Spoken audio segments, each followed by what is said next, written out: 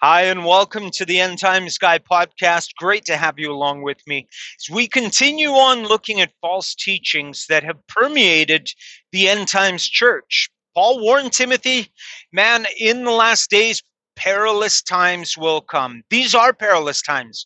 Even the elect will be deceived if that were possible. And I'm here to tell you it is possible.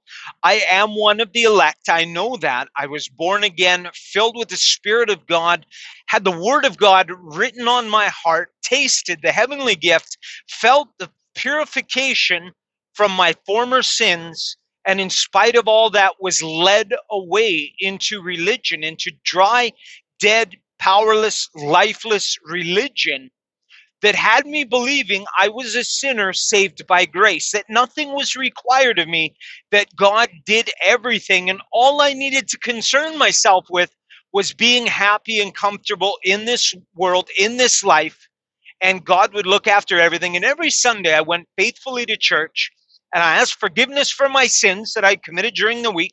And as long as I could have a feeling and maybe be a little heartbroken and have an emotional moment, I would go away feeling like everything was okay.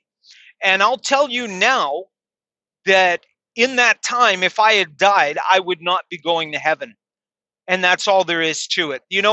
Um, we live in an age where people are prone to say what is comfortable and pleasing and reassuring, and that is so deadly. It used to be when the preachers got up and ministered, if you were walking in sin, they had you trembling in your boots by the end of the service, and you went out and you got things right.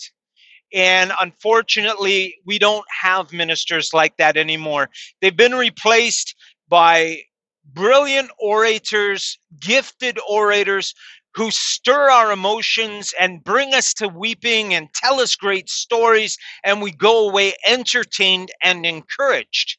Well, that's not a church service. That is a form of entertainment. Now, one of the false doctrines that has crept into the church, it's one of the most toxic and horrible, is that we are all sinners saved by grace. And that's simply not the truth. When Jesus judges between the sheep and the goats, he tells the sheep, come on in, well done. And he tells the goats, depart from me, you workers of iniquity. You know what another way of saying that is? Depart from me, sinners. So Jesus says the sinners are getting the boot. How can you be a sinner and accepted by Christ? You're either a sheep or a goat. Now, there are two men in the Old Testament who embody the difference between the sheep and the goats, and that is the first two kings of Israel. King Saul was a goat, and King David was a sheep. God says of David, he's a man after my own heart. What's that talking about? Why is David a man after God's own heart? Well, I'll tell you, at the very heart, at the very core of who David was, he loved what was good and he hated what was evil. And all through his life, he was steadfast in that. He truly hated what was evil. When Saul was hunting him for no reason whatsoever, Saul found himself at David's mercy not once but twice. David could have stuffed a spear into his chest and gone on to rule over Israel. That would have been the end of Saul and his house. And if David operated like any other typical Middle Eastern king, he would have quickly put the whole house of Saul to death. Even in Israel, that was done. One of the judges, one of his sons, would go on and murder his 70 brothers so that there was no dispute for the throne, that he alone would receive the throne. This was a very common Middle Eastern practice of secession. You just killed the opposition. So typically, a Middle Eastern man would have killed Saul and then gone and killed every child of Saul's as well. So nothing of the house of Saul remained. But David has this opportunity presented to him, and he says, I will not do a wicked thing in raising my hand against God's anointed. And this is the character of David. He wasn't focused on what was best for him. You know, what was best for him was to kill Saul. If he was worried about himself, if he put himself first, he would have killed Saul that day, but he didn't. He put God first. When Goliath stood up and mocked the armies of God, David wasn't worried about his own hide. David was worried about the glory of God. David's focus was on God and his glory. And he couldn't stand by and let this big mouth run his mouth against the living God. Now, Saul was head and shoulders above all the people. Saul was a giant in his own right, but nowhere in the Bible is he called a giant, because he wasn't. He was just a tall man. A lot of philosophers, I call them pseudo philosophers, say that, these giants in the Bible are referring to gigantism, like Andre the Giant, and people who have a large dose of growth hormone in their body. No, that's not the case. These are the Anakim, the Rephaim, the children of the fallen angels who were much larger. I mean, Goliath was one of the last of them, one of the smallest, and he was wearing 150 pounds of armor. Just how big and strong do you have to be to wear 150 pounds of armor? Now, Robert Wadlow was a giant, according to our terms. I believe he was over 8 feet tall. He could hardly hold himself upright because of gigantism, that defect. He walked with a cane and he couldn't hold himself upright. Goliath didn't walk with a cane. He wore 150 pounds of armor, carried a 30-pound spear and a sword around with him, and fought in that gear. Now, if you're going into battle, you don't want to be so weighed down with armor you can't fight. So for Saul, 200 pounds of armor and weapons wasn't a big deal. Now, his relative, I'm not sure if it was his grandfather or not, Og of Bashan, slept on a bed that was 9 cubits or about 13 feet long. If your bed is 13 feet long, you're dealing with something a lot bigger than a birth defect. And David would not put up with the way this man was speaking to God's people and speaking of his God. Now, clearly, if David was concerned for himself, he wouldn't be going out facing a giant that Saul wouldn't go out and fight, even though Saul was about 6'6" or taller. And if anyone should be out there facing Goliath, it certainly was Saul. But Saul was looking out for himself. Saul wasn't about to put his head on the chopping block in front of Goliath. I'm not going out there, because Saul was concerned about himself. He wasn't concerned about the glory of God. He wasn't concerned about the name of God's people. He was concerned about himself. And that would go on to be a theme in Saul's life. Saul's decisions were based on what was best for Saul. David's decisions were based on what was best for God. That's the difference between the sheep and the goats. You can't make it any plainer than that. One is jealous for God, one is jealous for themselves. And make no mistake, Jesus said, you must deny yourself. Take up your cross and follow me. If you want to follow me, you better do it like David. Don't be a Saul, because you're wasting your time. Now, I went for a while and learned to walk like Saul, and I'm thankful that God called me back by the power of his Holy Spirit so that I didn't continue walking in the way of Saul. If I'd continued to, I would have died in my sin and I would have been cast out of the Lord's presence. And David is wonderful in that when Absalom takes over the kingdom and David is fleeing, the people want to go up and battle on his behalf. And David says, no, leave it in God's hands. If God has nothing left for me, then there's nothing we can do. But if God perhaps will have mercy on me, then I will once again see the ark.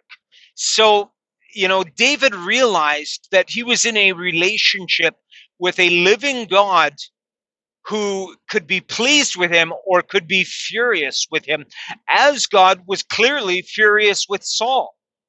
God was the one who sent a tormenting spirit on Saul. We have to remember that if we're doing things before God that upset him, then we have to anticipate that we may experience the wrath of God.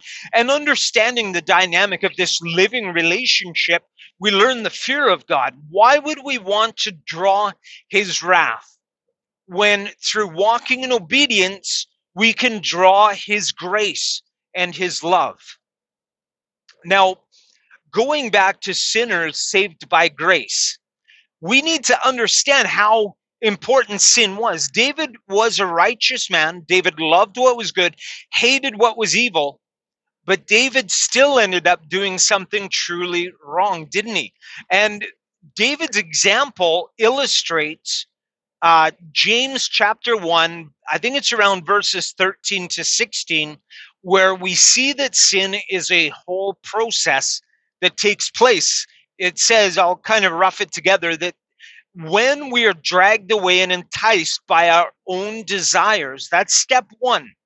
We are dragged away and enticed by our own desires. When that comes to fruition, it gives birth to sin. That's the next phase. And desire gives birth to sin. And when sin is fully conceived, it leads to death.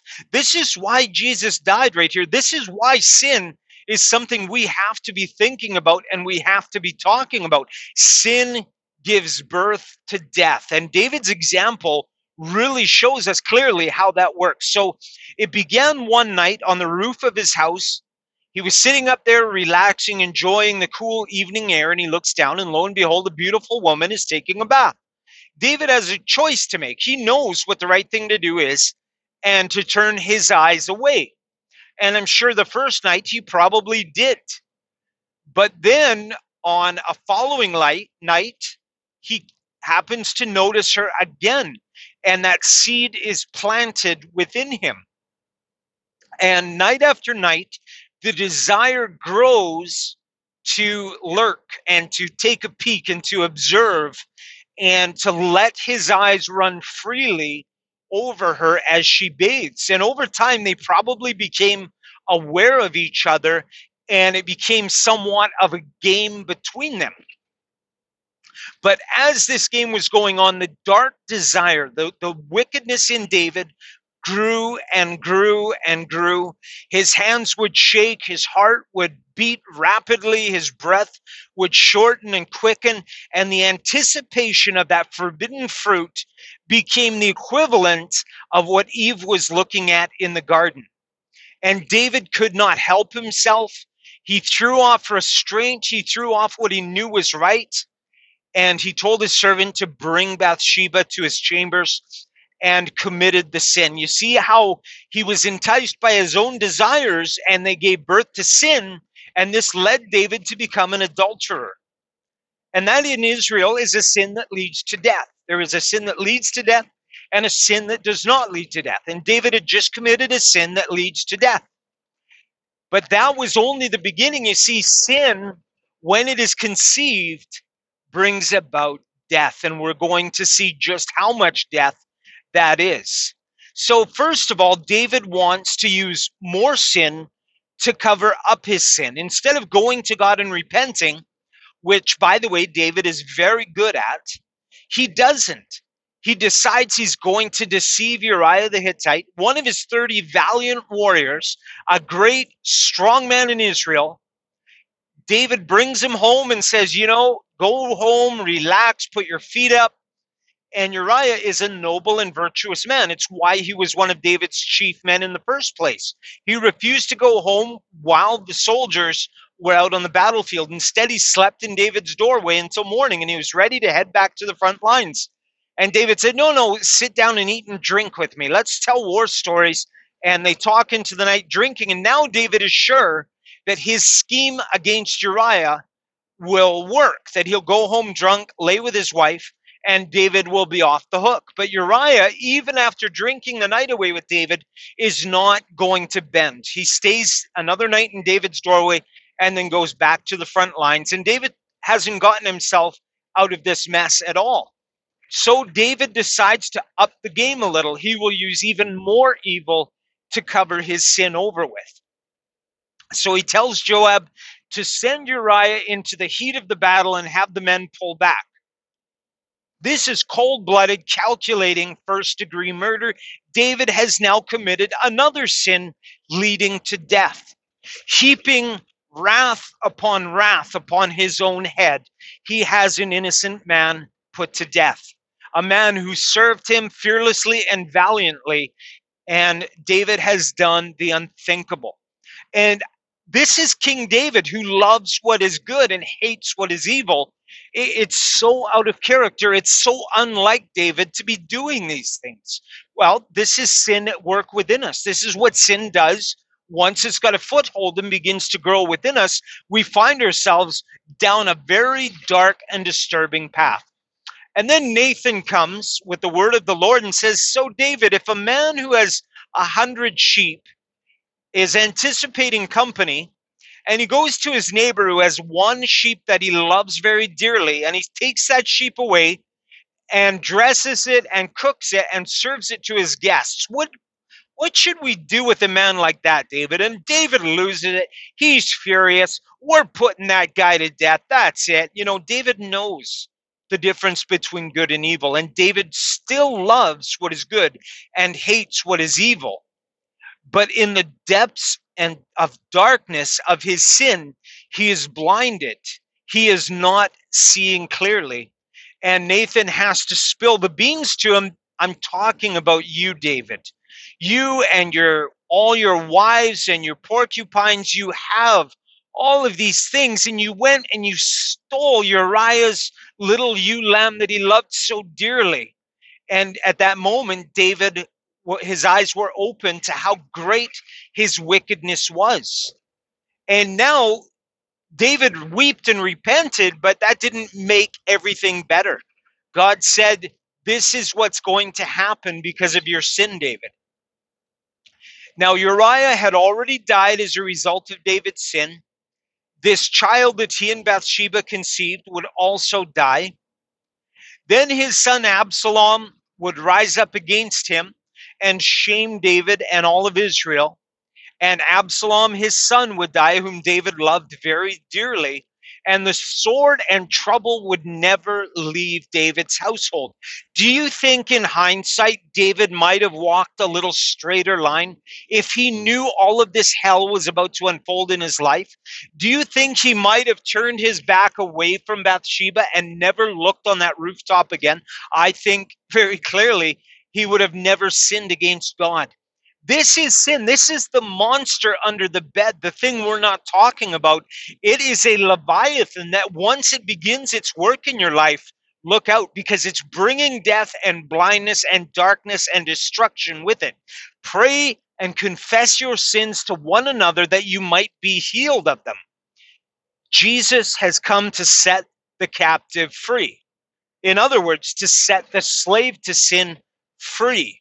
Paul is not ashamed of the gospel, for in it a righteousness from God is revealed, a freedom from sin. This is the power of God at work in mere men like you and I. So we need to look into our own lives intently and decide, are we a King David or are we a King Saul? Does our heart burn for the things of God? Or does our heart burn for selfish interest? And we have to be honest with ourselves. And there is no such thing as a sinner saved by grace. It is my desire, my heart's cry, that all people are saved by grace and no longer enslaved to sin. But we can't allow the people around us to continue on believing something that's simply not true. Jesus says clearly, "Depart from me, you sinners." So, in closing, we need to take sin seriously. We need to talk about sin. We need to understand the very course of sin once it gets a foothold in our lives, the destruction and blindness it brings to us. And where are those preachers who would get up behind the pulpit and leave us trembling that we might not be walking fully before our Lord and God in humility and purity? So, thank you so much for joining me, and God bless and keep all of you.